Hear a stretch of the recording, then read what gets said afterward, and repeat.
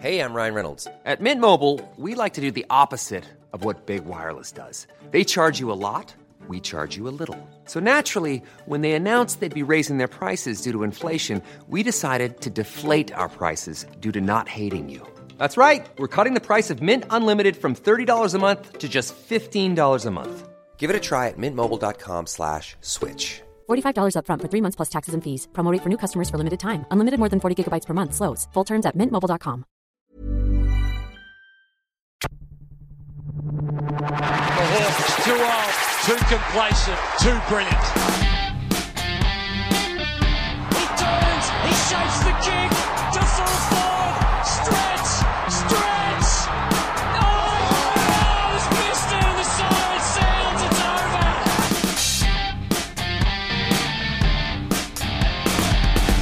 Oh no. Murphy's done a knee in that twist under the ball. Round 3 review for Clicking Balls. So the first thing we always do is talk through our highlight of the weekend past. So Josh, what was your Boomer Harvey highlight for the week? Well, if we're going to talk Boomer Harvey, it would be the one where he's Drew Peach's running into an open goal, having the ball over the back, and Boomer's running alongside him asking him the ball. And Petrie gave it to him. Well, he knows which side of his bread it's buttered on. I think there's more the fact that North have to take the Spirit of Tasmania back home, and that's a long fucking trek. And the whole time, if Boomer's there saying, wanting to pass to me, long fucking trip. That can make it a long time. Yeah, was that part of their sponsorship, wasn't it? They're going to catch the ferry over, essentially. If by sponsorship you mean way to save money, then yeah. I love a few weren't allowed back on the mainland when they came back by boat. The best part is Boomer gets a concession card, so, works out well. Yeah, he gets 2 of them, seniors and under 12s. Let's be honest, he snuck on the boat. He wasn't paying shit. Brenton, what was your highlight for the weekend past? Well, I think it's pretty fair to say that nothing exciting happened this weekend at all. So I'm going to concentrate on the shit, which was the umpiring and Richmond's ability to handball the ball. Both I've never seen, umpire I've seen worse, but it was still pretty disappointing for how it's been for the season to date, which is 2 games, 2 rounds. But so the shit part, Richmond's ability to handball was just gone. Have you wiped out round 1? What happened then? I forgot about that. Fair enough. It's been a rough trot for Pretty sure Richmond. I wasn't even drunk that game, was I? No. That was an excuse. Should have been. Victory I got drunk afterwards, that's why I forgot. Needed to be. Look, so yeah. My highlight for the weekend, the off-football highlight, we went to Hillsville Sanctuary on Saturday. Yep. And my wife overheard the most American phrase you could ever imagine. Really? At a zoo, which essentially... Hillsville Sanctuary is just a zoo. Yep. I think it was at the Goannas. They're coming right for us. Dangerously close. I think it was at the Goanna. It was a rather large Goanna. And she overheard an American girl say to her other American friends, "I'd hate to have to get out of the car to shoot that one." No, I thought, if only she said, "After I put cheese on it," you couldn't get any more American. I'm bringing freedom right to it. I'd hate to get out of the car to have to shoot that one. Wow. Well, I mean... It's amazing. The obvious American answer would be well, don't get out of the car then. Are you tired of getting out of the car to shoot things? Definitely wasn't getting out of it. The new pop-up holster from fucking Range Rover or some shit. Fucking pussy. I guarantee there is a weapons holster thingy that you can attach to the door that rests your rifle on it. A rest. That's probably what it's called, isn't it? I think like a true American would just punch out the windscreen, shoot through it. Just go for it. But look, my football highlight, I'm going for Boomer as well, when he's gone the outswinger from about 35 out in the pocket. Oh, shit. That was amazing, because as soon as he kicked it, even the commentators going, "Oh, he's put it too far." Oh, no, that's going through. Like, Warney couldn't turn him that big. But I do think that's a veteran move. We talk veteran moves, and there's no more veteran than him. He's known that you put it above the grandstand, the wind takes it. So he's put a bit of loft in it, and the wind's just put it through nicely. But because these days you don't play in stadiums that often with wind in certain areas, or the stands are so high they shelter you so much. I mean, we'll get to it when we talk about that game, but it was such a unique environment for it. But it wasn't as bad as last year's West Coast game. No, well, that was the rain. This just made it more interesting, I thought. So we'll start off with the Friday night blockbuster, which if you're watching the game, you might not have picked up, but this game was broadcast into China. Yeah. Did you pick that up? Because they mentioned it every 2 fucking seconds. The only thing that pissed me off about that was that I'm pretty sure that we missed a trick not learning Mandarin, because that was our inroads into our commentating careers taken off. Oh, man, I meant to do that, but I had lunch instead. Well, I was going to that, but I learnt Vietnamese instead because they were more nice. And their swearing was easier. Yeah, that, and they had a sense of humour. Yeah, it's funny that we had the Power and the Bombers, which are two things the general public of China aren't allowed to have. I'm trying to think, what else couldn't they have? The Sun? They haven't seen the Sun for a while. Well, they got kangaroos, I guess. Crows? No. Pretty sure they've killed all their tigers. Yeah. I think they gave you erection or something. So They probably have the blues. I'd love to learn Mandarin, but I'm afraid with my bumpkin accent, it's going to sound racist no matter how perfect it is. Well, let's be honest. Whenever it starts off this way, it's going to end up racist, isn't it? Actually, no, China does have cats. Yeah. Yeah. And Sydney. And they have Sydney. Yeah. Yep, they own Sydney. It was a 10-goal win for Port, but you've got to say, I can't recall a less convincing 10-goal win in my time. And I think sort of the moral of Port this season so far is unconvincing. Yeah. A lot of hype, especially coming out of South Australia, about how Port were going. I was having this conversation with a mate who did the Saints review for us, and he lives in Adelaide, so he was saying that the Port had been talked up, looking really good, hit the track. No, I didn't believe it. And I'm glad. They personify a bloke going to a glory hole fest and sticking his dick in the empty hole every damn time. Like, it's just, they look great, they're expecting a lot, and then just nothing. Nothing. That's going to be disappointing. Yeah. There was a few interesting moments that come out of the game. Danaher took another screamer. He's making that his trademark this year, which is good. Well, he's doing something right, so it's a start. Can't kick the shit still, but he's got 17 stepladders on the field, and they all play for his team, so, you know, they can at least do something good. Well, it's good to see he's getting some sort of coordination. He's growing into his big frame, I guess. It's only taken, how old is he? I think he's 20? 15, 16. 16? Yeah, about that. I don't know. He's only just started shaving. I don't think he has. Moustache I'm not checks sure. out. I reckon his old man's giving him the razor without the blade in it. You know, just so he can train. Safety. Looks like his old man wasn't around too much because there's not much man to him. He's all skin and bones. It does look like he's been just stretched. Yeah. You know, that's the way they've just gone with it.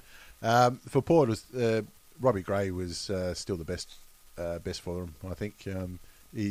No matter how we're talking about disappointing Port Adelaide looks, Robbie Gray still looks like best three in the comp. Yeah. Definitely. I saw somebody online saying we don't deserve him. You know, That's true. It's like, yeah, I can see what you mean. That couldn't have been a Port supporter, sure. But it's also the people like Wines is a quality player too, but Tumpus, he was so frustrating to watch. He'd get the ball regularly enough and then just do something fucking stupid with it. Yeah. I think it's might be first game of the season too. So I think it is. He's in my pulled up. Yeah, a bit of ring rust. He's in my dream team. Yeah, but, he hasn't been a great pickup, I must say. Yeah, well, give him some time, but see how he goes. He's done all right for first game back. The other thing is Jasper Pittard. He's the most unassuming, effective player that I've seen in that Port line at the moment. Bit of a whipping boy in his day. Yeah. He's trying to break out of that. He had an Until all right Butcher game. came in. He's done all right, because the thing is, you look at him, you're like, you should be able to smash him. And it's like he almost retards his way through situations. He's got that wiry build, though. You know those guys that just... Yeah. You know that he's going to be still playing somewhere in the seconds when he's 44. Yeah, exactly. He's still looking like he's 20, too. He's like an idiot savant. Yeah. Like a bloke that can't tie his shoes but can somehow play footy. Yeah, he just managed to slime his way through there. Maybe he's greasing. The other thing I liked was the double barrel. Darcy Byrne-Jones kicked his first goal, and he knows exactly, you know, he's got the claret running down the eye, turns to the camera, let's get a shot of this, mate. I'll show him this one for the rest of my life. He can retire now, as far as I'm concerned. That'll be his Facebook profile tomorrow, surely. Yeah. Actually, speaking of the double barrels, McDonald Tippenwoody had a bloody good game. He's put three together. I thought he's been all right. I also noticed... he's easy to notice on the field. Yes. I noticed he was on Twitter on the weekend, and he's put out for all my football fans, I don't mind being called Tipper, but my family's always called me Waller or Anthony. Right. Well, Waller. You know what, champ? Good on you. Yeah. He just reached out and said, hey, call me Tipper if you want, but I like Waller, and understands that's a long name. Yeah. McDonald Tippenwoody. So, I thought it was good. He's starting to reach out Did he already. give me background on Waller? Yeah. I'm sorry? It begs the question. Did he give Waller. me background? Why Waller? No, he didn't in the one tweet I read. I think it was just, one of those names. Well, he could have a traditional name as well that's not actually Anthony.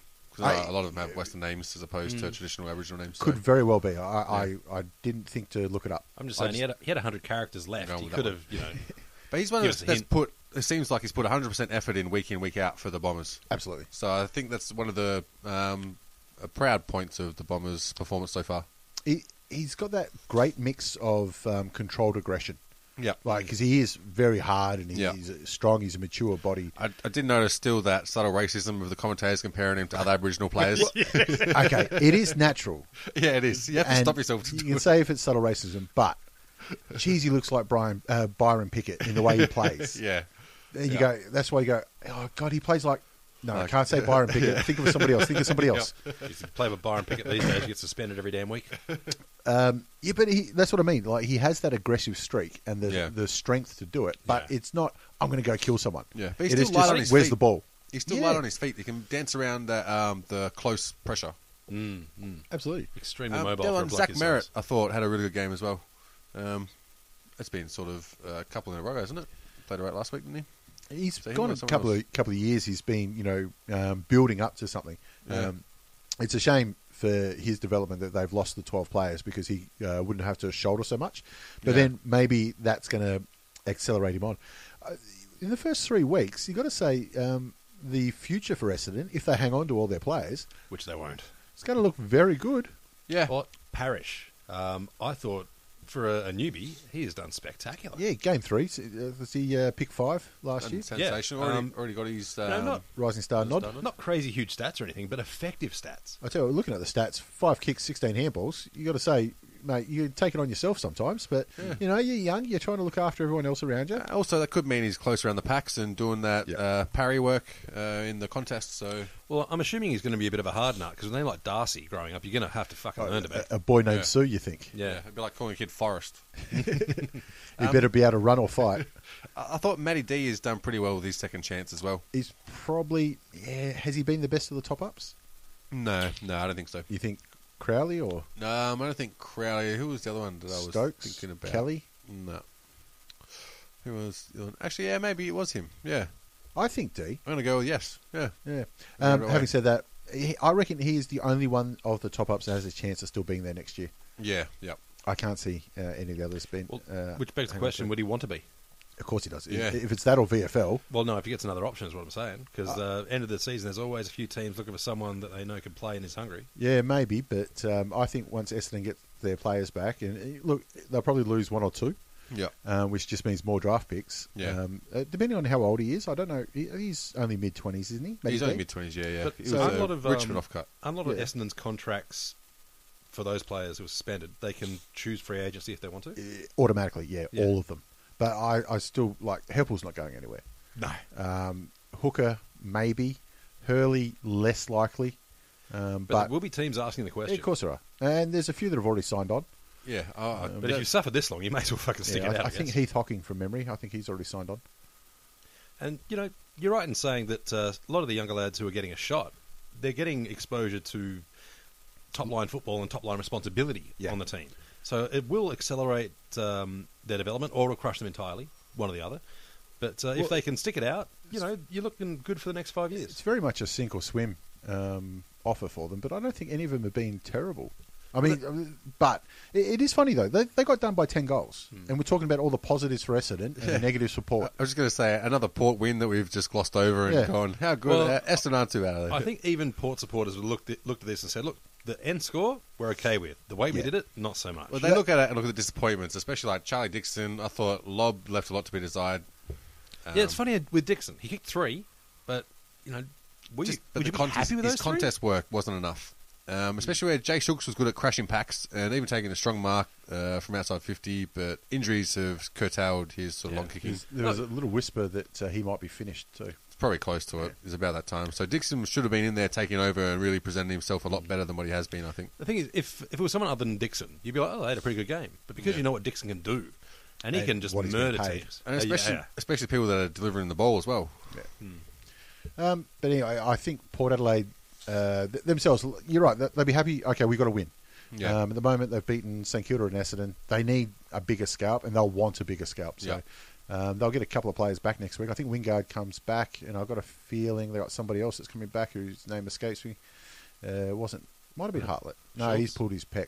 No, Schultz is gone. Not Ryder. Not Ryder. No, it's not Monfries either. But anyway, they got a win. They're going to China. I didn't hear anything about how it went into China. It's a shame we couldn't send them a better game. Yeah. One of the Sunday ones would have been all right. But I saw a little clip of the commentary. It sounded like they know what they're talking about. yeah, I don't know why they didn't use the tigers, considering that's a featured animal in China.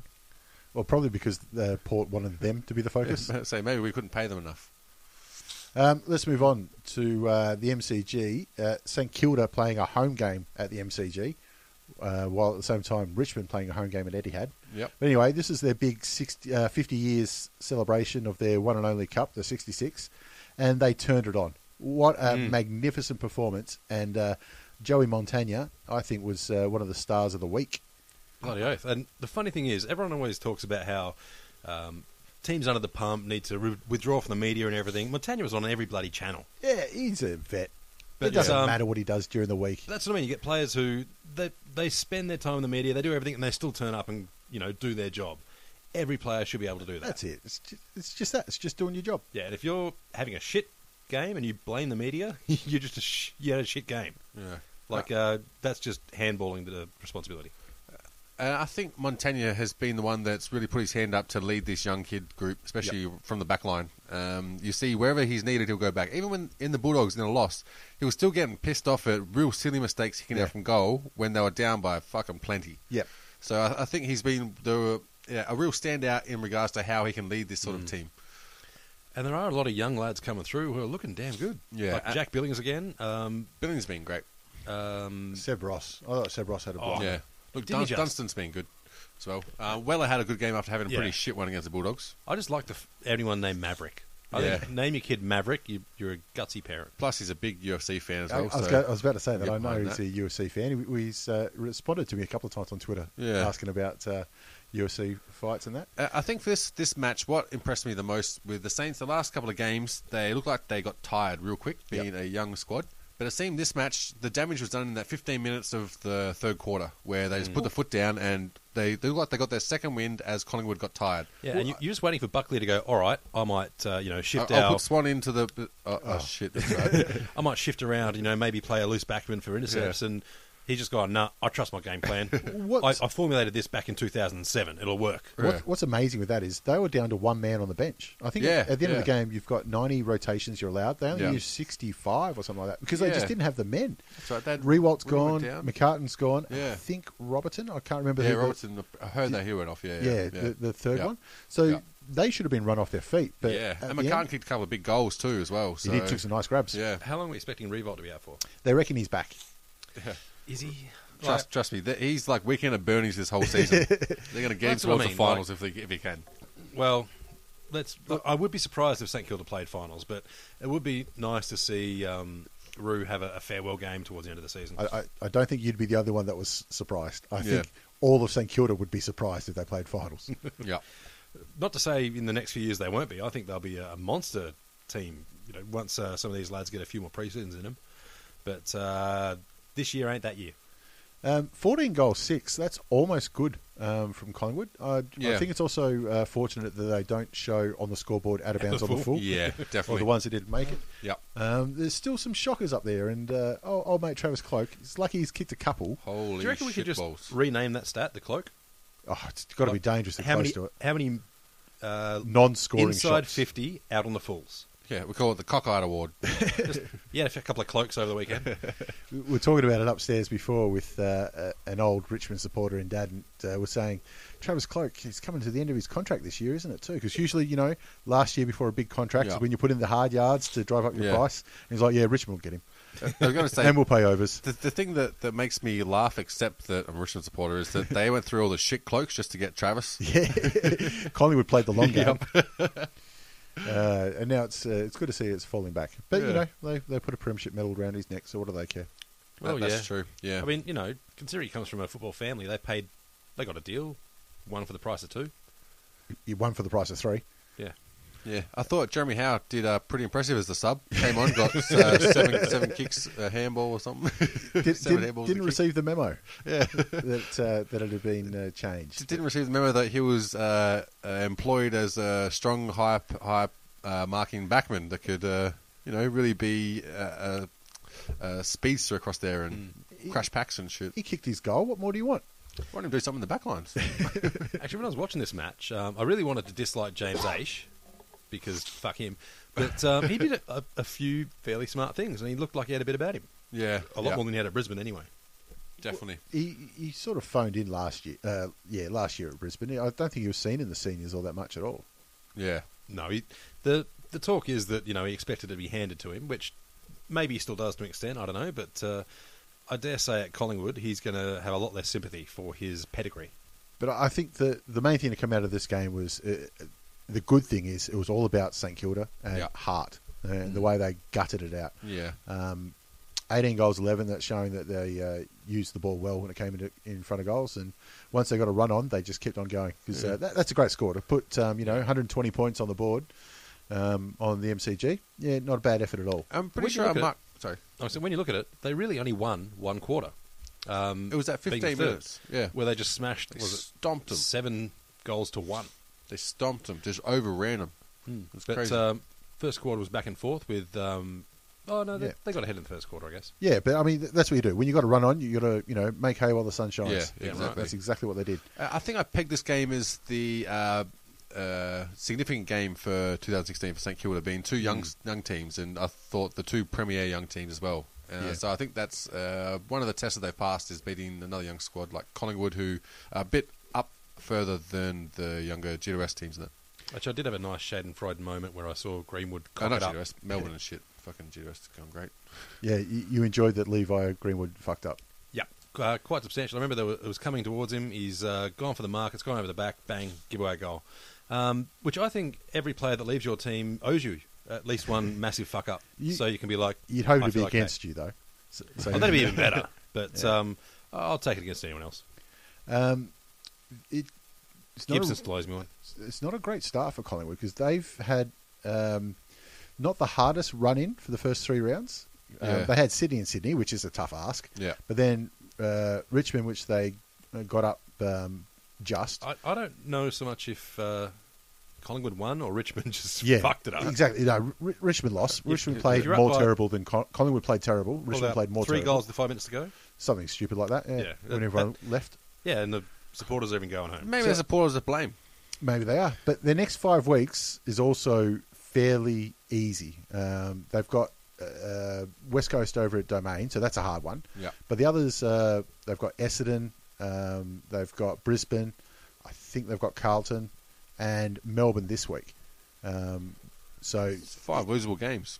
If they need to win at least 3 of those. Yeah. If they go 2-4, or 2-3 in the next 5 weeks, I can't see what they're going to do for the season. They're cooked.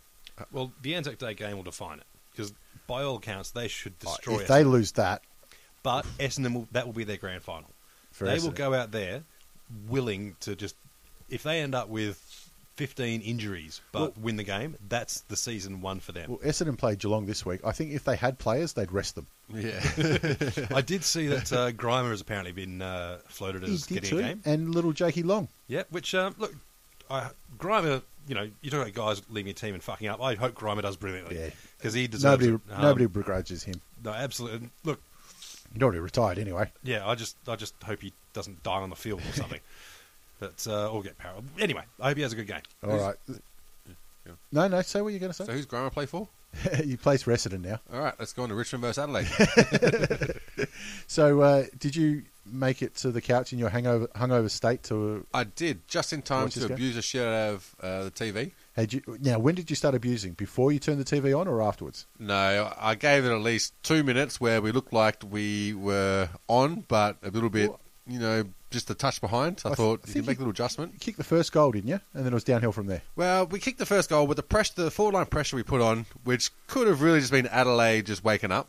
Yeah, was pretty good. And then after that, basic skills just absolutely were terrible. Our ability to not hand pass to a person in front of them that we're going to move on to the ball was disgusting, as well as not shepherding a man after you've hairballed to someone just in your pocket. You know what I mean? That annoys you, doesn't it? Because it doesn't take skill Yeah, exactly. to shepherd. All you need to do is stand in front of him. Yeah, it's being a lazy, scared fucker. That's the way I look at it. And the worst thing is we still made the same mistakes from the week before where we kicked to an intercept mark in the 50, like on the 50-metre arc, around the centre-half back line. So what's scary is that you can see where we went wrong, but those errors are basic under six errors, which is terrifying. You talk about struggling to hit a moving target. It's more common in AFL now than I think it ever has been. I mean, the argument is, too, that players are moving faster now and there's more going on, which is fair. Yeah. But, Fair. Bullshit. It's bullshit. Well, whatever. I'm trying to give them something. But the amount of times you see a handball behind a player. Exactly, yeah. Which is a fatal skill error that you learn from the time you pick up a footy. I don't care if players are moving faster. You do the first one, you fuck it up, you go, all right, he's faster. I better put it out in front more. Exactly, yeah. But they're not. They're directly to behind them. Yeah. I think the top three? Yeah, the top three possession getters on the field were all Tigers. Yeah. But, again, I think effective disposals has really got to come into it, and I'll take a third of those off. Easy. Especially Basher Hooley. Yeah, such wasters. Honestly, I think we play better when Brandon Ellis doesn't get as much of the ball. I honestly do. Because Well, I mean, as a backman, you hope your backmen don't touch it. Exactly, but we're missing Deledio, who can run across there and sort of pick up that role and do it more effective. Again, with Cochin, 32 possessions, I reckon about probably 12 of them were telling. It was better than last week. It was. And look, he was hunting the ball, just fucked it up a lot. The only reason he cops so much shit is because of what he can do. Yep. You get the ball enough, and then at the end of the game, if you hadn't been looking at the stats, you'd be like, yeah, 32 touches, really? Yeah. Look, I think there were two positives for Richmond. That was in the ruck. I thought Hampson has done pretty well. He's rucked well all year. It's just he's got his hands to the ball first, and sometimes it just goes to grass. But that happens. Only problem is he put off a bit raw in a contest in the fourth quarter, which looks a bit worrying because it's the same leg that's bandaged like an Egyptian mummy. How far away is Marek, do you know? It should be test, I think. Okay. So it should be next week. I'll tell you what, you've got to get him back. Yeah, exactly. And especially since Delidio's not ready yet. Yeah. And the other one was Sam Lloyd. Yeah, Lloyd again. Took a screamer. Didn't he? Yeah, and held on to it. Yeah, which is surprising for him. Yeah. Where's this kid come from? Like, I could not have picked him in a Richmond Guernsey last year. He popped up for a couple of goals here and there. That was sort of his role last year, wasn't it? Yeah. Last year he was sort of trying to find where he belongs. I think they might have played him off a wing a little bit. But this year you can see that he's an attacking forward line player. You'd like to see him fill in a role before he come on forward flank. He's not quite a crummer, but a secondary option behind Jack or someone like that. Yeah. His agility is fantastic. And the other thing that I really liked was they put Dusty Martin at centre half back and made him run out of there, and he did brilliant there too. If Delidio's not there, he's a great running player. Yeah, and so on that Sam Lloyd note, I think instead of putting Dusty forward as often as they do, like maybe in a special circumstance where you really need something, you put him in there. Isolate him in the goal square, that's what he likes as opposed to do. That, I'd put Lloyd in there and put Martin at our centre-half back who can almost play like a Hodge roll across there and corral the troops and get them in line and inspire them from the back line. Well, running out of the back line is just such a useful ability to have in your back line. Yeah, and he'll take them on. Oh, shit, yeah. And he's probably one of the hardest guys to tackle in terms of he won't shrug tackles, he'll just fist you off. Especially where Rance has got the determination, but the ability isn't quite there. So once he gets a head full of steam, it's great to see Dusty just come behind him and say, I'll take it from here, son. This is mine now. Yeah. But look, so there were a couple of positives for Richmond. When you look at the other side on the Crows, positives everywhere. Yeah, weren't they? But end of the day, their forward line was just too powerful. Yeah. Losing Grimes before the game hurt because you had Rance standing on Eddie Betts. Yeah. And he's not going to compete because as soon as the ball hits the turf, Eddie's just too slick. Yeah, exactly. And it's just you give up him being able to take their tall timber forward line players, which I think was more important. You could almost get someone to beat up Eddie, kind of give away a few free kicks here and there, but you can eliminate him out of the contest a lot of the times. How much do you want to emulate Hawthorn? Well, the thing is, what I've noticed... quite a bit. They've won finals. I don't know if it's been a tactic for some of the players, but the more you harass a player in the forward lines, umpires give him a few early free kicks, but it seems like psychologically afterwards they're like, I've given him a few, so I'll just hold off a bit. Now. So it seems like if you give them up early, you can keep on that pressure, and eventually the free kicks just won't come. Especially if it's a close game, comes down to the crunch, umpires don't want to make that call. You know what I like about champion midfielders? Some of them, towards the end of their career, they retire into the forward line, like Jason Ackermanis and stuff like that. But the real cream of the crop stay in the middle and stay just as effective. That's why Sam Mitchell's my favourite player. Yeah. But Scotty Thompson, How good is he? Yeah. And just that, the smart head and the big body Yeah. in the middle, he can't be pushed off. Yeah. Uses and distributes the ball so well. He does. So underrated. He's so calm around the contest as well. One of those players that can set up their fringe players, and as soon as that happens, they spread and they run, and they can kick it fucking 200 metres. So, Especially with those fringe players, are how young and fast they are. yeah. And And they're smart too. He is the perfect player Yeah. to go with them. Yeah, especially with Sloan there as well, who's that fringe player that has a real smart head on him. Yeah. Can draw a lot of players while freeing up the runners. There was another. Just on that, that's sort of my thing with it too. Because I know Sloan has very big raps around him. Yeah. I think that he's made looked a lot better because of Thompson. I think Thompson's the much better player and the more valuable player to Adelaide. Yeah, definitely. Another standout for him was Wayne Malera, who I think good is is it he? Millera? Or is that how to pronounce let's it? go with that. Yeah. First year at the Crows, So light on his feet. And he's took had people on. 3 good games. Yeah, and took players on. Had no fear. Got cleaned up once, I think, but didn't That's all right. didn't dampen his step. That's He gonna kept on happen. going. Yeah, played some very important pieces in some passages. But you're talking earlier about the forward line with Betts, Walker, Jenkins, McGovern now. That's a vicious forward line. But their backs are good. Their mids are fantastic. They're going to be a power. I think this season they're going to be getting their game right. Towards the end of the season, we're going to see them probably go a little bit deeper into finals than they did last year. Well, it's fair to say they've worked well without Dangerfield. I mean, they'd still have him, and they'd be a better side with him in there. Absolutely. But they've covered it. And Dangerfield hasn't been half the player he was at. Actually, he's Actually, twice. he's killing it. Yeah, See, that's the one he hasn't where missed them. if you're an Adelaide supporter, you do want Dangerfield to have a few cock-ups because, geez, when they have brilliant blinding games, it hurts. Well, they can save their hate because they're hosting Sydney this week. Yeah. And it looks like Tippett's actually playing. The worst thing is, First I think time. they're over it by now.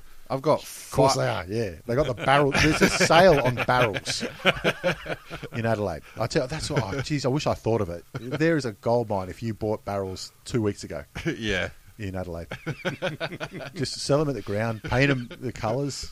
Oh, God damn it! Why do I think of these things too late? Josh, I love it when you've done research, so I thought I'd better reward you. Can you give us the Richmond bandwagon weather report? Oh, well, it did start off a nice early fair weather breeze, only to see a landslide happen. With the disaster crews on the scene, there was a high-pressure system stayed in the region, moving to a low tide for the bandwagon. Didn't look very good for them. With a hot westerly expected next week, it's going to be a real fucking rorter with no relief. Record lows and hard times ahead. Thank you very much. So I can't read your fucking writing either. I had trouble and I fucking wrote it. Which reminded me, I meant to say fuck Port Adelaide at the start because Scott's Transport hasn't responded to me yet. Didn't they? No, not a word. Not a word. Less operational? For those of you Can they use email? for those of you that don't know what I'm talking about, I put in a request to Scott's Transport, who sponsor Port Adelaide, to use their corporate box, and they've refused to reply. That's what the line I'm going Well, with. you weren't asking for nothing. You were going to look after it. I was because it's always offering. empty. And look, there's dust on the furniture. No one's been in there for a while. I will say, though, I put it up on our Facebook page and on Twitter, so you can go there and have a read and have a look at it. I put out the call. I said, hey, if anybody knows anyone that works there, you can give us a bit of a hand. I've had about 8 or 9 people say, yeah, but if this gets up, I'll join you in the box. I'm like, no, cunt. Yeah. What I said was, if you can help me, then maybe you can come along. Yeah. But, yeah, I've had lots of people say, yeah, no worries. It's not like you go, oh, mate, this chick's is hot as fuck, man. You better help me pick her up. You're like, yeah, but I want to fuck her too. It's like, look, you get a blowjob, but that's it. Hey, I'm just saying, it's Port Adelaide. No, she's my cousin too.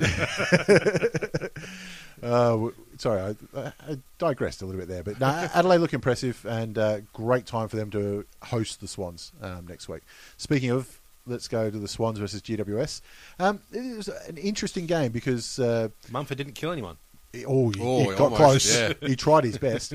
But I thought they did a good job Actually, of... Muffin got killed in one contest. Did he? Yeah, he got cleaned up hard. That's what you have to do, I think if you can. I think the end scoreline was probably about right. Swans, it was close for most of the day, Yeah. but you always felt like the Giants had to work hard for everything. Yeah, And yeah. when the Swans got it, it was just clean, Yeah. and they're there. So they always had that potential behind Yeah. them. Yeah. But I and- felt the in-between was a good contest. Yeah, but it was. I never felt like the result was in doubt. Yeah, no. And that's the thing is, the Swans have just got that sense about them where you're like, they're going to get over the line somehow. You can see when they're on like that. For a while, so. They're looking hot this year. I'm glad I picked them to finish top 4, and I think top 2's really on the cards for them right now. And that's still a clean sheet versus GWS, right? And geez, they've lost once. I reckon they could still add to the trophy cabinet with a Brownlow the way Parker's going. I called it. You got the darkie. I've said it before the season. I wish I put money behind my words. Yep. Because he's on minimum 9 votes. I hope someone put money behind your words just for the story. Let's try that again. He's on minimum 8 votes. For the credibility. And took an absolute screamer. Didn't he? You see? And fell down on Isaac Heaney. Now, if you have a look at the replay on that, when he falls, I think if you're taking a screamer and you're falling down on your mate like that, I think you're obliged to go for the pin. Yeah. Right? 'Cause, I mean, that's a frog splash if I've ever seen one. And you've got to finish it off. They could add a lot of medals because Buddy Franklin, just quietly, 4 goals, 4 goals, 4 goals. That's how he's gone this year. Really? There you go. And he's always looked threatening, I thought. Well, just a bit of a splash here and there, and he's got his 100. Yeah. Well, and the good thing I liked about Buddy was, might have been bullying this smaller GWS squad, but busting through packs in the middle of the field and he did. Taking them on. It's good to see that again. But I mean, he was playing against Phil Davis, who has beaten him before. And Phil Davis played a good game, though, still, I thought. He wasn't disgraced. Yeah. There was a time, once or twice during the game, where Buddy got the ball in the wing, and usually you see those long runs, down the wing, bouncing it. And it looked like he just went, I haven't got this one. And he just backed off and tried to give it away. But especially a lot of times at SCG, I mean, a long run for Buddy, he's in one gate out the other. So. Yeah, he could be very close to it. But the thing is, too, it's a 4-1. Whereas in the past couple of seasons, some games he'll be that, 5-zip. Yeah. But a lot of times he'll be like 3-2. Yeah. 2-3. He hasn't exploded yet. And that's why I'm worried. Like, Swans have got some games coming up against easy beats. Not next week. Yeah.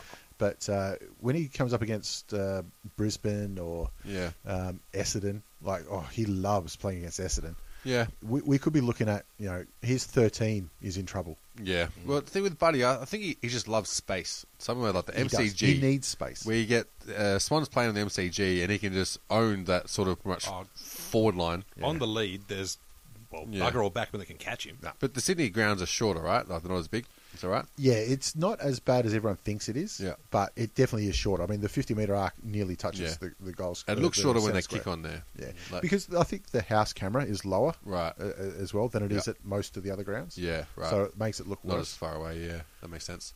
But it seems like, it's a bit of a different strategy for him on those smaller grounds. Looks like it anyway. Yeah, a little bit. Dylan Shields looks like he's picked up from where he left off last year, minus the injury, of course. Yep.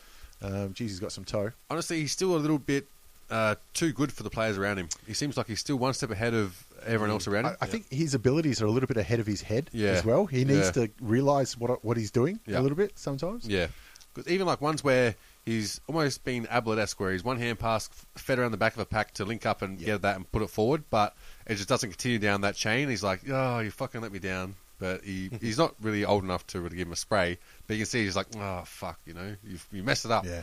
I had it all in my head. It was going to work out fine. But look, Stevie J gave him a spray if they did it in. Yeah. Well, he presented himself well this game as well. Stevie J threw his body around, did what he was employed to do. So and Heath Shaw was solid down back as well.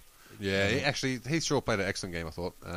Since going to GWS, he's rediscovered his career. Well, he was All-Australian last year, and probably he's in the discussion after 3 rounds. Yeah, he was scrappy the year before. Look, I thought in this game he seemed to be able to play a key defender while still playing a loose man in defence somehow. Yeah. So I thought it was quite impressive. That's seniority, that is. It's like, mate, I'm going up here. You little bastard. You go guard my man. Who left Buddy by himself? But since he's gone to GWS, he's become quite a smart player. And who fucking knew? Who knew? Yeah. Who had an idea? I didn't pick that, especially with his brother Reece. Maybe they got the Collingwood club rooms tapped straight into the Torrens. Drinking that dirty shit. I mean, after 3 rounds... Yarra, that's right. Torrens. Sydney are on top, but it is hard to tell with the ladder. I don't really look at the ladder until round 6. I don't look at the ladder ever. Trust me, everyone else lets me know where Richmond are.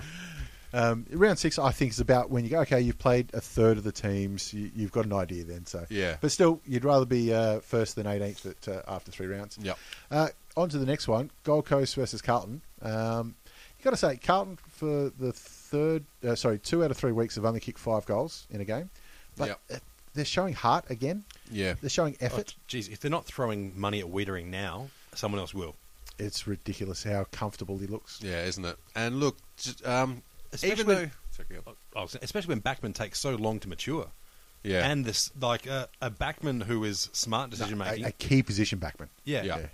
They're gold. They're so much harder to find and define than a forward. But, there will be every team and probably a few bloody VFL, maybe even NFL teams who are trying to get Wiedering on. Yeah. And I think with Carlton, they haven't been impressive at all, like in regards to playing and win-loss, but you can still see the light there. The effort's You can still see that the effort's there and the squad's there. It's just very, very raw, and you need to get rid of some Deadwood. But obviously you need to have someone to replace that Deadwood first. Well, before the Essendon players got banned, I don't think anybody expected more than 2 wins out of Carlton this year. Yeah. And this probably hasn't changed that much. But I couldn't see where they'd lose. It's going to be the most positive wooden spoon of their existence. Yeah, I think if so. If it ends up that way. Yeah. Yeah. But just everything's going in the right direction. And it very well might end up that way. Except the win loss, yeah. One good thing I liked was that they didn't put Kurnow on a tag. Well, at least what I saw, did they? Yeah, I didn't see it. Especially when you're up against Giablet. Yeah. It's He's been very just easy. destroying it this year. You talk about that, but Aaron Hall. Oh, 2 weeks in a row. Last Yeah. week he Best on smashed ground. it. Yeah. Now 40 disposals. You get 40 disposals, you deserve votes. Yeah. It's just crazy. And most of those being kicks. Yeah. They're not just cheeky back pocket handballs. I think I actually got the hot tip through Gazza that he was going to have a standout year too. Apparently looked Yeah. pretty good on the track. Well, he's going to get a go. He has a bit of a reputation for... Campbell Brown said training smart, which is code for does only what's Yeah. required and nothing, not a step further. Follows Ablett. So maybe he's come to the end of his... getting towards the end of his career. I think he's 33 or something like It's that. about that, yeah. So he's starting to look after himself a little bit better. Yeah. And doing what needs to do off the track. But it's good that Gold Coast seem to have improved everywhere. Yeah. Even Malcheski, who last year had a stinker. Yep. CM Punk. I can't think of a game where Malcheski stood out last year, but this year he's been solid every game. He stood out for the wrong reason. Yeah, yeah. In several games last year, and that was his problem. But this year, extremely solid. Yeah. He's still not. He's not to the all stage Australian. you hope he would be. Yeah. But he's a contributor. I think it's okay. Yeah. As long as he stops trying to kick goals. Yeah. Get the fuck back there. Lynch is still looking like a towering strength up forward too, marking everything. Well, actually, he dropped an absolute screamer, but he took another couple of good ones. Yeah. What the fuck is with that? A bloke that size that moves that well. Did they just re-sign him as well? Was that Yes. recently? Yeah, the big so one. you've locked him in. That's a Big big one. contract. Cade Kalashny as well. I think he's been the best of the Kalashny. Kalashny. Collar, jazz, knee. Yeah, I just went with what Kalashnikov. I shortened it. Aussied it. I think he's been the best of the two. Another standout game for him. Did lots of effective things. So Adam Sard too. Again. I thought, he's having a great season so far. You know what? He's very much like Waller for Essendon. They both play the same style of games, and he's not black, so I'm good. I'm glad with that. That works well. But I think there was an injury to Rory Thompson, which is going to hurt Gold is Coast a it? little bit. They've still got May down back, who's been solid the last couple of years, but Yeah. that's just another option that they've unfortunately lost. Was there one to Trent McKenzie as well? Yeah, he got his nose spread all across his face. Yeah. I only mention that because if you have a full game, you get one tackle as your stat. You're not playing next week. yeah. But also having your nose splattered across your face is kind of an injury you can be proud of. It looks good in the photos. Yeah. Yeah, I did hear the commentator saying, he'll be back out. No. He'll be coming back out, and then you No. see when they pull the bandage off. Oh shit, his nose is pointing 90 degrees the wrong way. I going don't to- think he's coming anyway. He's off to Tom's rhinoplasty. But I think the result went the way everyone expected it to. There's no real surprises there. Oh, look, I don't think the most ambitious Carlton supporter would have expected much different. They're already checking out the TAC just to see Yeah, who they can pick up. They've gone from Carlton Blues to Beyond Blue. We move on to the Derby or the Derby. I don't know what they call it over there. I Derby. I don't know. give a shit. Yeah. Again, I think this has been one of the themes of this year. We've had 3 great rounds of footy. Yeah. Not always been the most skillful or prettiest to watch, but Yeah. it gets forgiven when it's a tight result Yeah. Yep. or a tight score. It does, yeah. Because Yeah, this I game agree. was shit Yeah. for the first half. It was just like Richmond Collingwood last week. Yeah, that's, Again- again, that's a bit insulting to these guys. Oh, it wasn't far off it. Nat Fyfe has some of the worst kicks this year.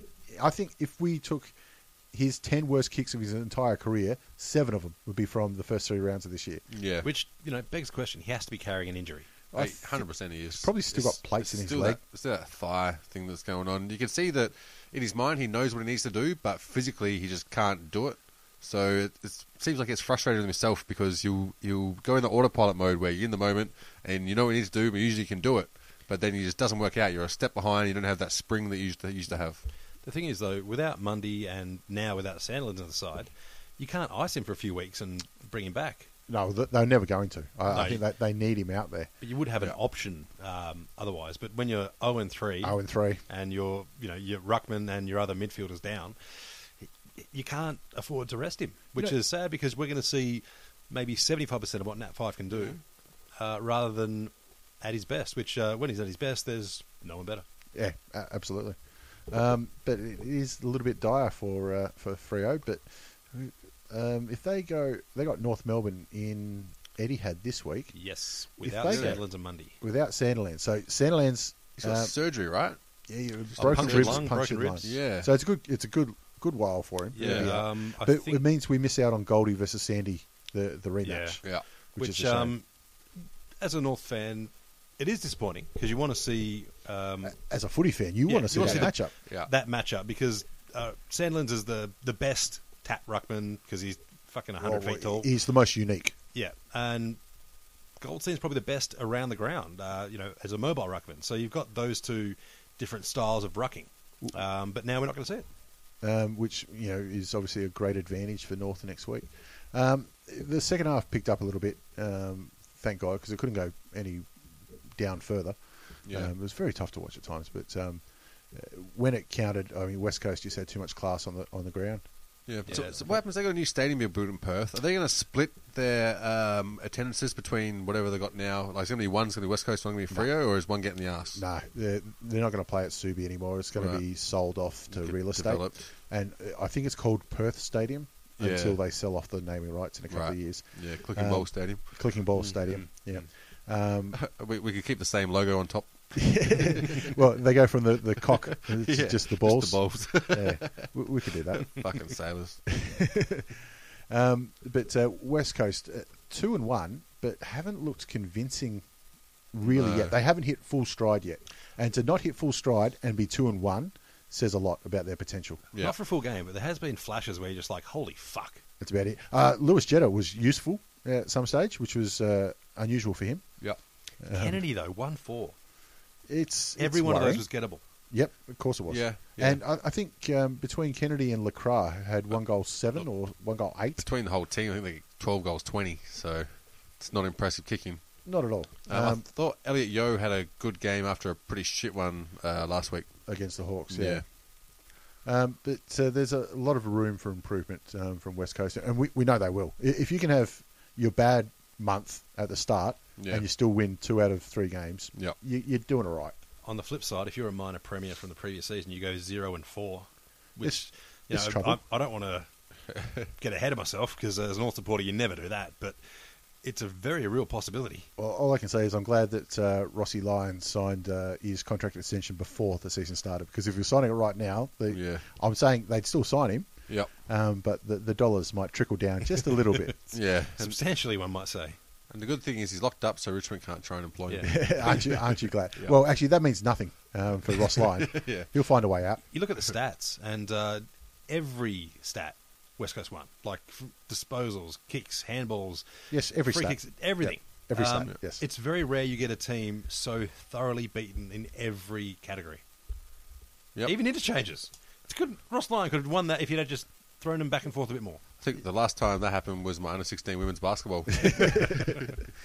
Listen to the Kicks and Speckies episode. Speckies on that one. To understand that one. Okay, so we move on to Sunday. And I can remember a lot last year. Sunday was the day where they threw the shit games. It just happened to be that the games on Sunday were very ordinary, either by design or by accident. But we've been treated to the best football on a Sunday in the first 3 rounds that I can ever remember. It has been so good. I've got to fucking disagree. This game nearly gave me a heart attack about 8 times. But okay, so we're talking about North Melbourne and Melbourne, and the observation during the game that this was such a unique game because of the wind. We don't see an end of the ground favoured by the breeze that often anymore because we don't have the open stadiums. So it was probably the game of the round. But because it was that spectacle, it was so like a cricket match. It was the pitch. Very true. The pitch was different. It's like going to a bouncy whacker wicket. I'll tell you what, though, when North went 42 points up, I thought, oh, Dick's out, this is over. Yeah, exactly. And a lot of people did. And then it came back and we were, I think, 18 points down at the half. I'm thinking, fuck, not again. Well, it's the reason I say it's like a cricket match, because if you're going right of screen, so with the breeze, that's when you're batting. Yeah. So the idea is to contain them, and that's, stopping them getting runs. If you got a goal against the breeze, that was like a wicket. And that's how they're going. So at the end of it, in the third quarter, North had got the breeze. All they were doing was setting a target. And a target that Melbourne needed to crawl back from. Unfortunately, it took them until about halfway through the quarter to actually get above Melbourne's halftime score, which isn't what they wanted to do by any means. They wanted to smash it and have like a 10-goal lead, but it just didn't happen that way. A lot of that was Viney. He had some great runs from the middle. He has too. And I'll tell you what, who else this game suited was Hertia Lumumba, because the criticism that we've had is a lot like Bachar Houli. So he had no man on him? That helped. But when they're going into the breeze, he is, I'm going to run with this player. Yeah. I'm going to run until I can't run anymore. That's what you needed into that breeze, because there's quite a few times where they've gone to switch and the breeze has just picked it and it's gone way back and it's turned into a turnover. And even if you catch it, you've lost 30 metres. Yeah. With it, though, the best matchup was Gawn and Goldstein. How good was it? Who won? Gawn, I'd say. Which is hard to say when Goldstein kicks 5-2. He's kicked 5. But Gawn's Goldstein, had 60 hit-outs. I thought Gawn won the ruck duel, as in around the ball, he was always finding his rovers. He had a sneaky back tap that always found either Viney or Bernie Vince, those guys. As a ruckman, he beat him. But in a option up forward, Goldstein was always mobile, always running in. And maybe got a bit good to him, because I think he had 4 goals to the half. 4 goals in the first quarter. Yeah, 4 goals in the first quarter. And they were good gols too. Yeah, he worked hard for them. So, Goldstein comes away with 5 goals, 38 hit-outs, 19 disposals. But I think Gawn actually had a coming-of-age day where less disposals with 18, but 63 hit-outs. That's monster. What do you mean less disposals? 1 less. Yeah. Yeah. Plus, I mean, less disposal. He's employed to be a ruckman, which few and far between to find a good one who can give you the dominance at the centre clearances. It's so weird. The 2 best players on the ground played opposite each other. Yeah. Either way, one of them's best on ground. And I gave it to Goldstein only because I thought Max Gawn gave away too many free kicks. Oh, look, gave away a lot. In terms of the whole game, Goldstein. But in terms of who was the better ruckman, I'd say Gawn. And I don't say that lightly by any means. I'm going to say it's not often that Todd Goldstein gets done in the hit-outs by 30. Yeah. Got absolutely smashed.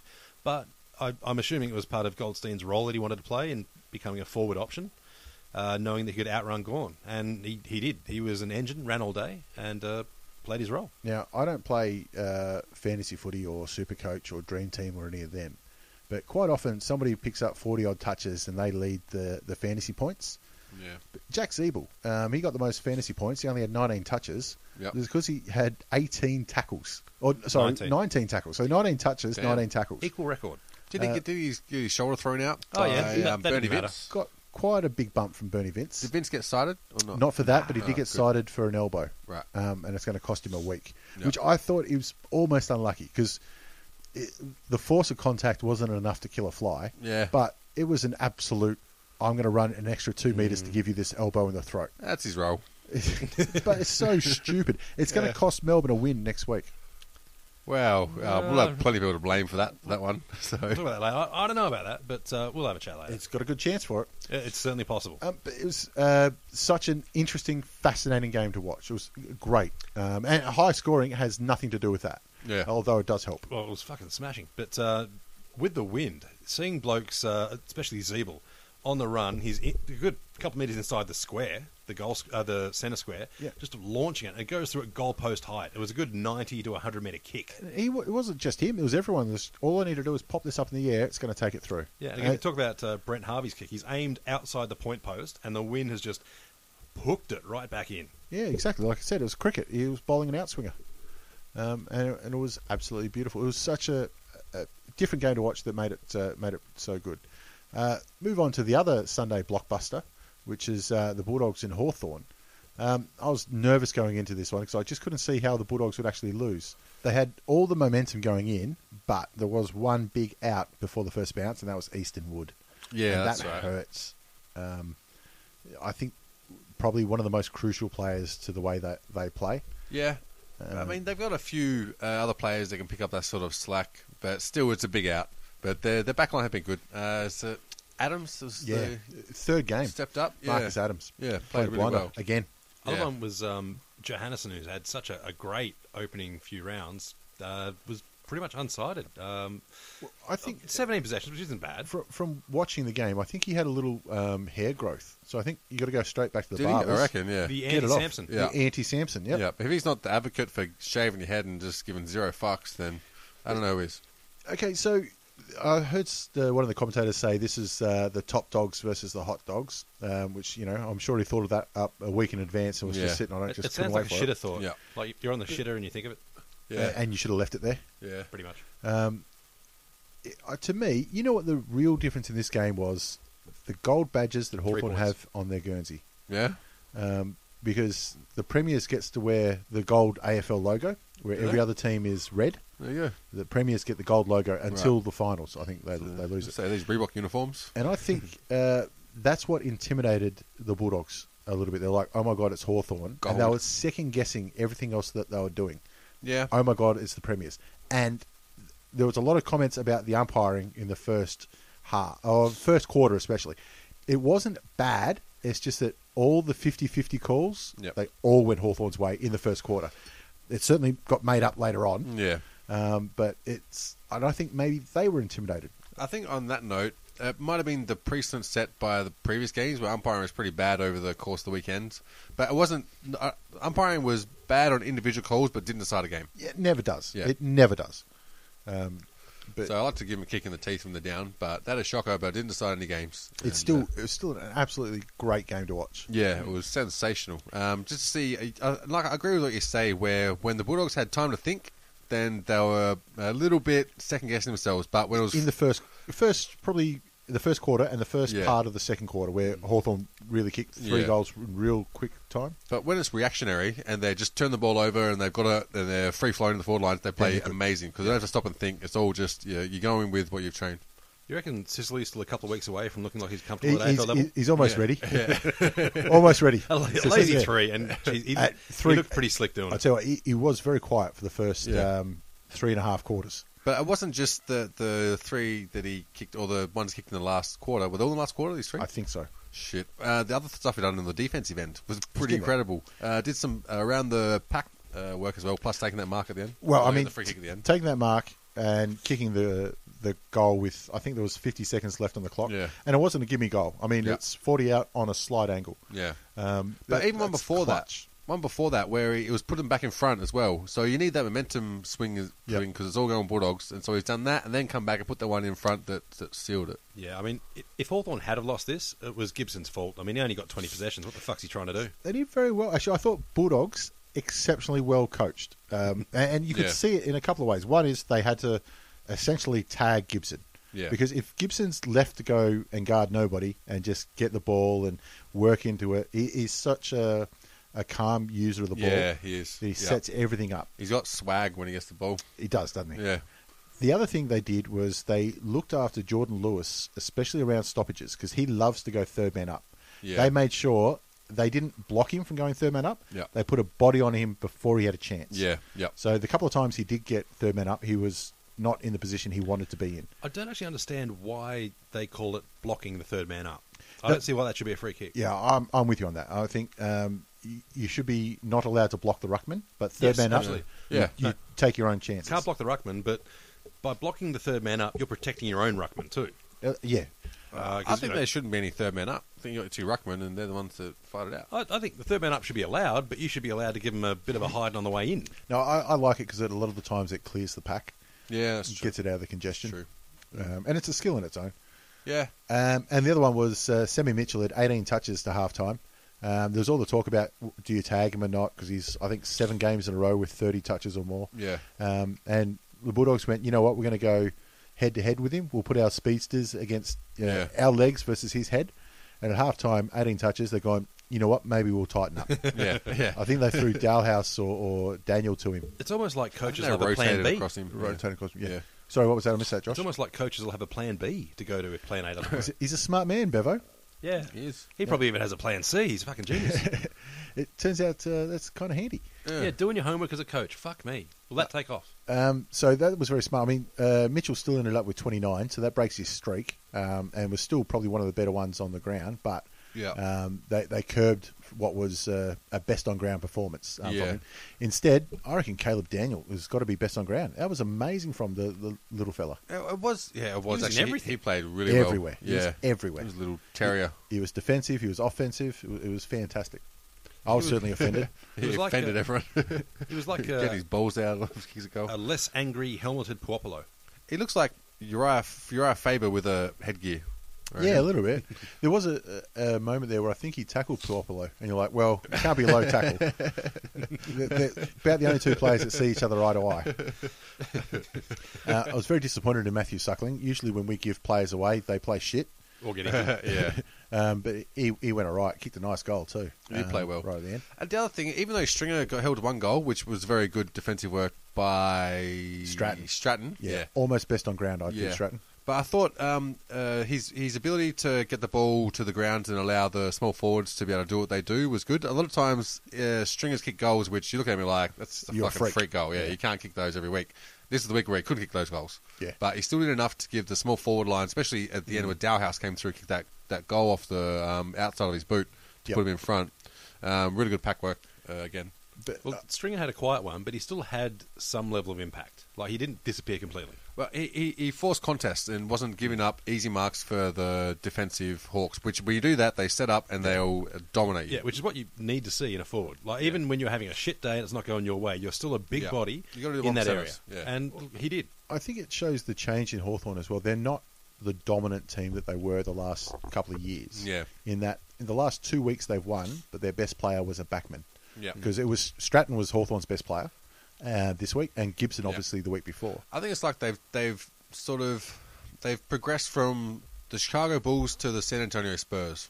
Yeah, a little bit. Where you've been like champion team to a team that just works what they got and does it well. Having said that, though, Western Bulldogs had their chances. I mean, you kick 13-12 Oh yeah.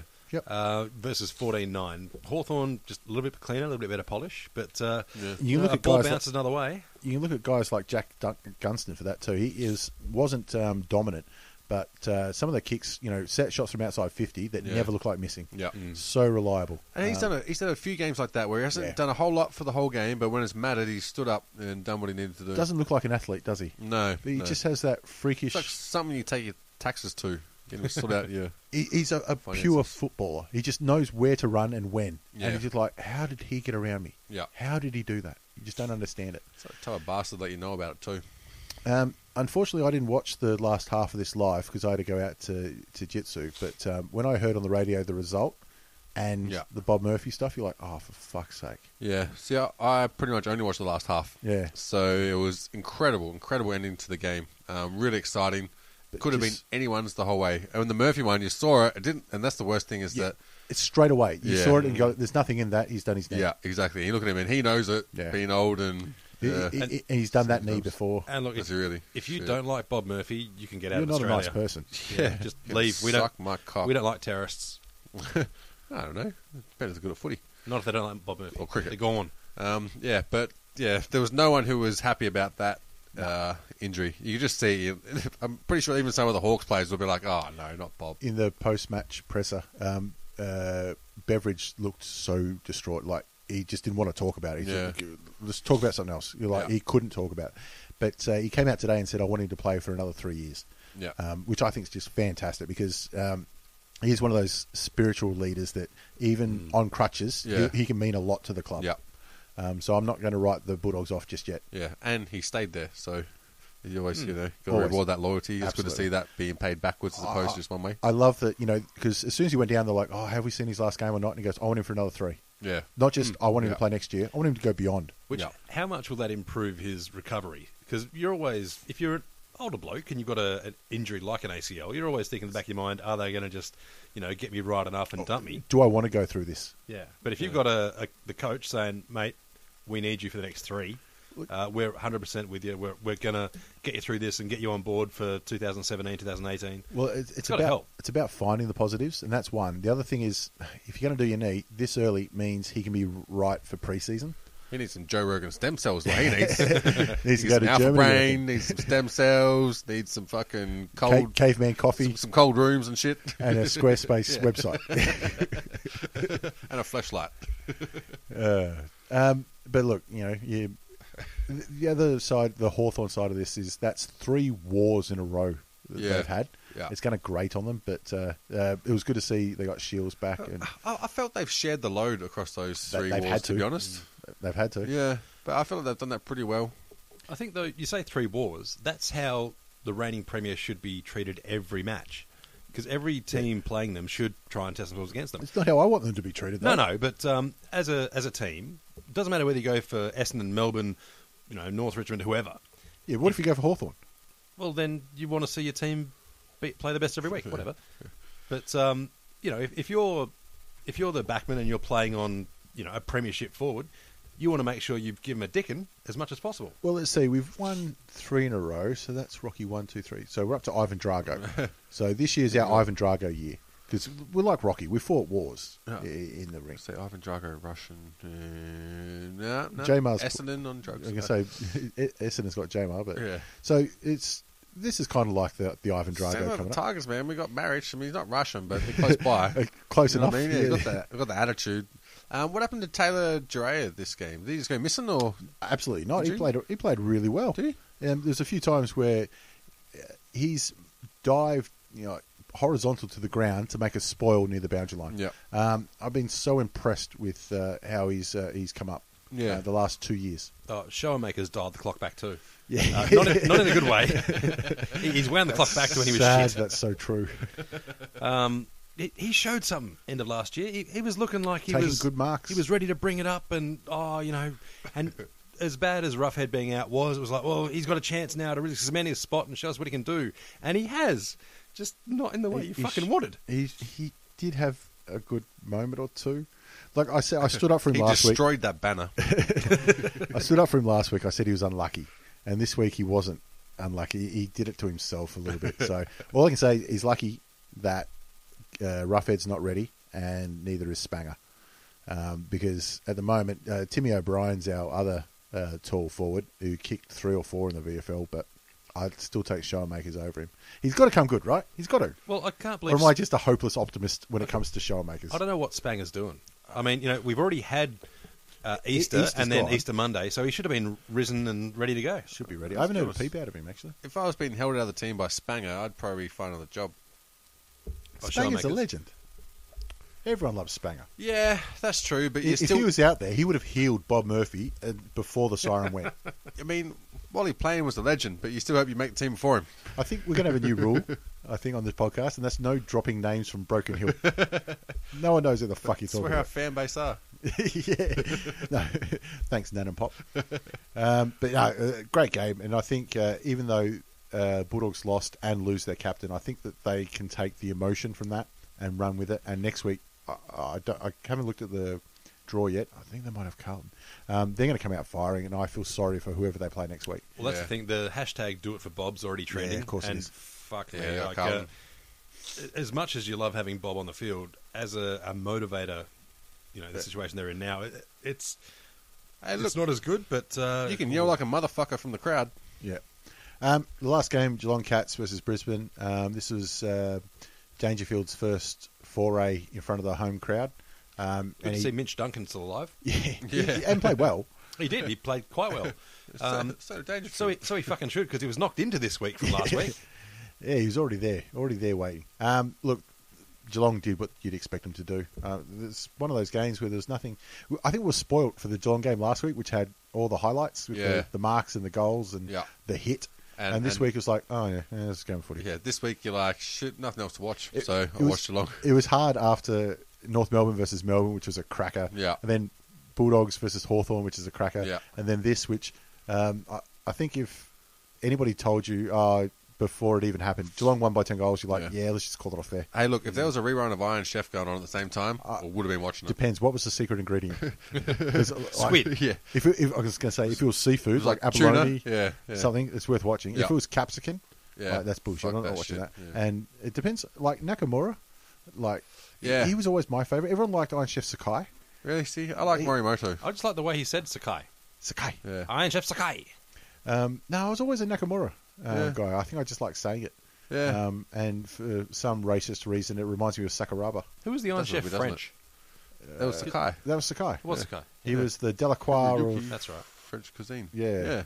Something like that. And Sakai. there was the Italian one that popped up every once in a while that Only ever Yeah. when they wanted an Italian one. But the thing is, he was like the fourth chef on that. So Yeah. he was on the main podium. He had his own little one on the side he that had rose up. his own little... but it was like they couldn't be asked putting him in the main intro. They were just like, oh, you got a new one? But no, we're not reshooting the and intro. Fuck you. Iron Chef Italian are like, well, I guess it's him this week then. Yeah, exactly.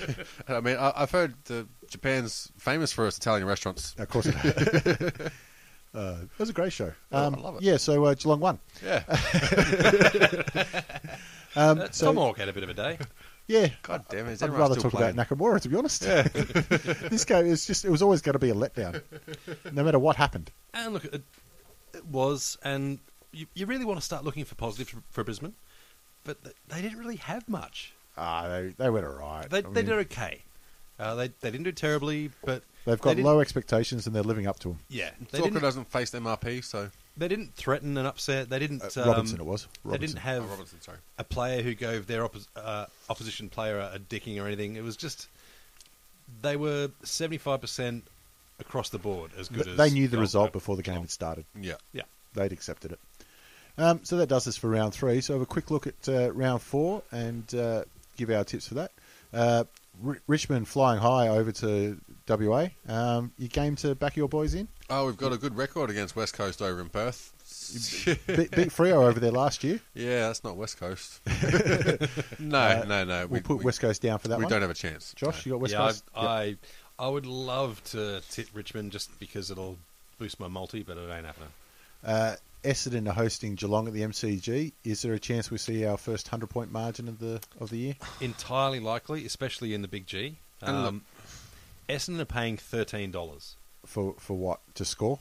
Yeah, look, you'd probably get that, but look, I don't think even the most diehard Essendon supporter is going to go to that ground hoping they win. They'll just be going there hoping there's a highlight. They won't be going. They're not going to that one. They're going to phone this one in. Yeah. Look, I think this game is probably one of the two hard... Actually, this game and the Suns-Brisbane game are the two hardest to pick who you're going to have as captain in your Supercoach team. You're going to rack them up. Yeah, it's going to be... Who do you take, Selwood or Dangerfield? Dangerfield or Ablett is what I'm going for. So... See, I reckon... Hall could be a tricky one because he's beaten Ablett the last 2 weeks. Yeah, I don't even my team, though, so... Okay, well, makes it trouble then. Yeah, I brought in Parker instead of Hall this week, so... Okay, so I reckon if you're a betting man, how much handicap would you give Geelong? 80? Yeah. Yeah. The margin will be somewhere around that region. See, I reckon 80 is a safe bet. I'm not going to bother doing that. Look, I think you do the Chinese bidding. If you're going to bet with someone, you start off at 80 and say, I'll give you 80 lead. Yeah. And see where they go. The line's at 62. So Yeah, and that's value. generous. Yeah. Jump on it. Hawthorn make their first trip to Tassie for the year to host St Kilda. And I think Rui and McCartan are both lined up to play, said Richardson. Ooh, see, St Kilda played awesome when both of them sit on the bench. So that could be the problem. I think you should just give those two a rest and see how they go. Why not?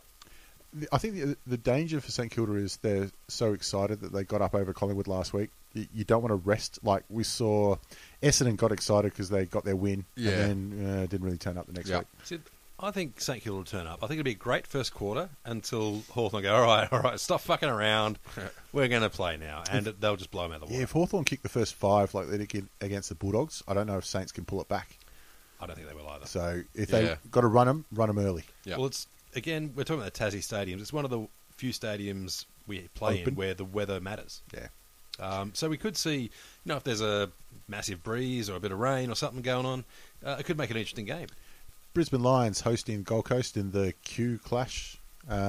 This is one of the ones where Gold Coast Suns should absolutely take care of this. Yeah. But the old Suns could drop this. Yep. No, I'm not picking them, but I can't see Brisbane doing it. They haven't shown anything this season. Yeah. So I can't find myself backing them.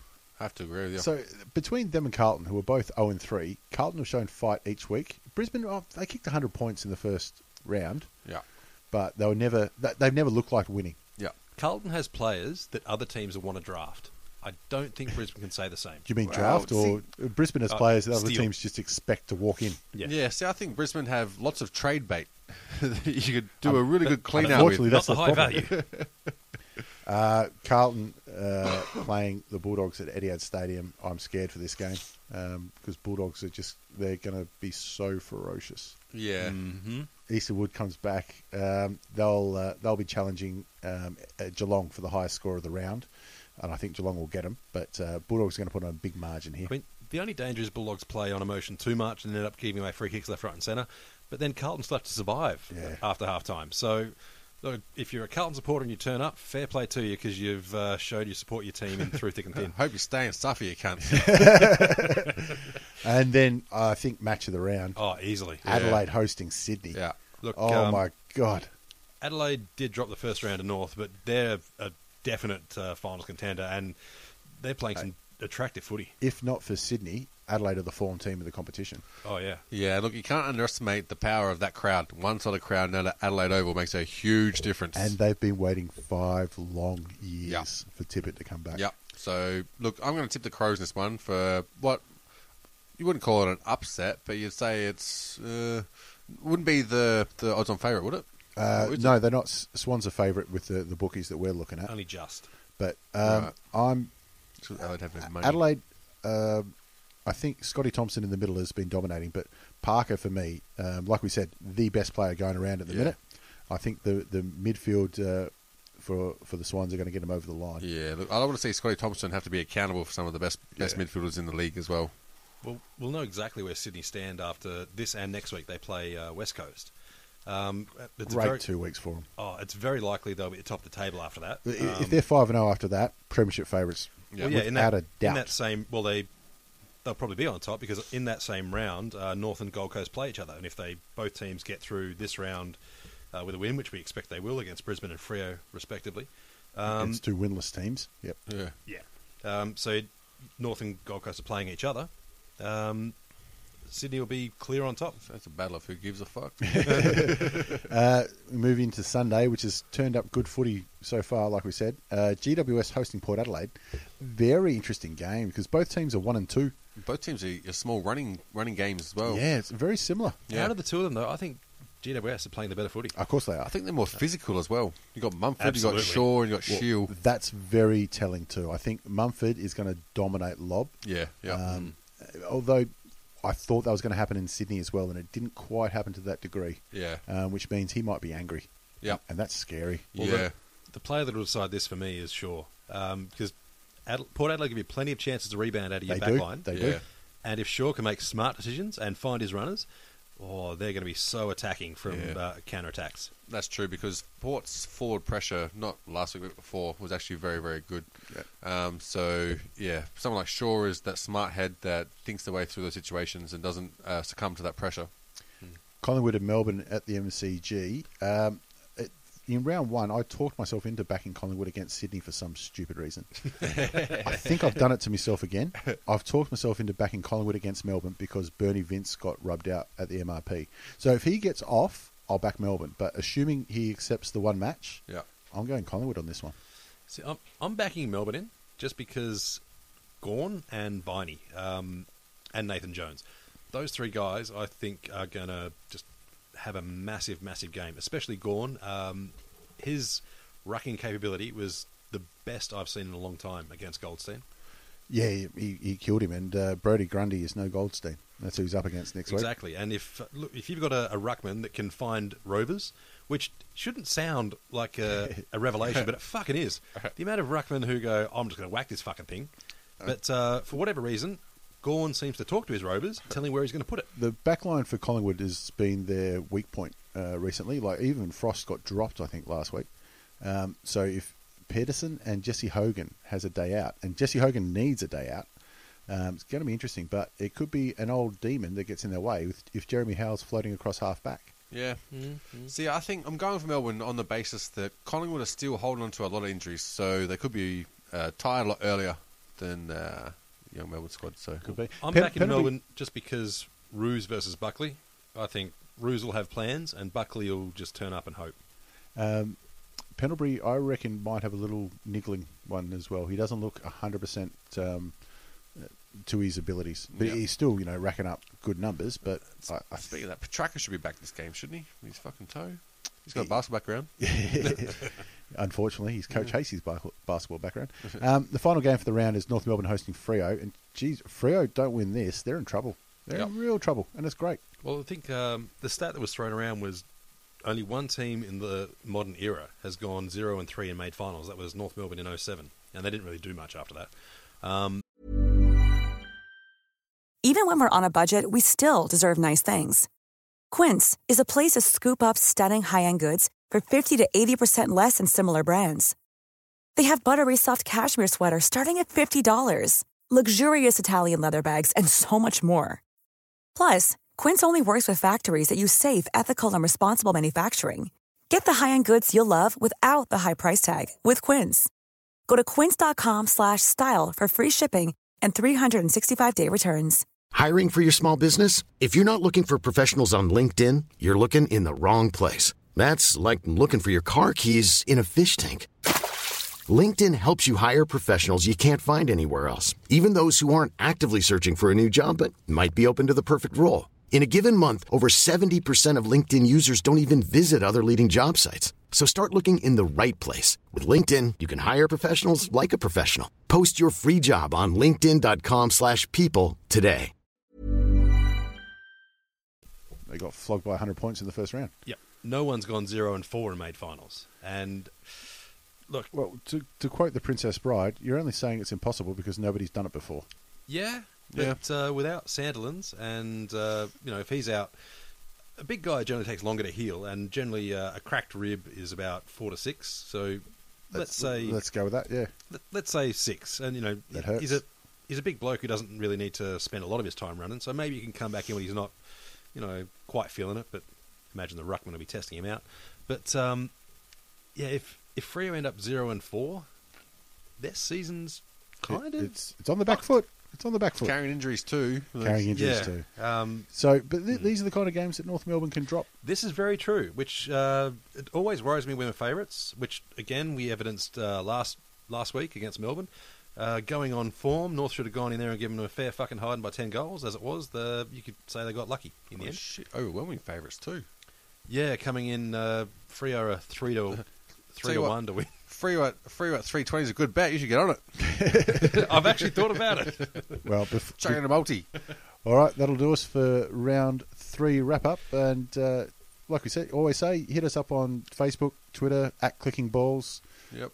You can find all the links clickingballs.com. We're on SoundCloud too, so get on SoundCloud, follow us on there. Yeah, do a like, do a rating, do a email, whatever you like. Send money. Be a social media. Yeah. And have a look at the Kicks and Speckies episode we put up last week, and if we get enough feedback from it, we'll keep improving it and get some guests on for it. Yeah, we've got a few in the pipeline. As in, I've sent them emails and they haven't responded. Yeah. All right, thank you very much. See you next Tuesday. Peace. Planning for your next trip? Elevate your travel style with Quince. Quince has all the jet-setting essentials you'll want for your next getaway, like European linen, premium luggage options, buttery soft Italian leather bags, and so much more. And is all priced at 50 to 80% less than similar brands. Plus, Quince only works with factories that use safe and ethical manufacturing practices. Pack your bags with high-quality essentials you'll be wearing for vacations to come with Quince. Go to quince.com/pack for free shipping and 365-day returns.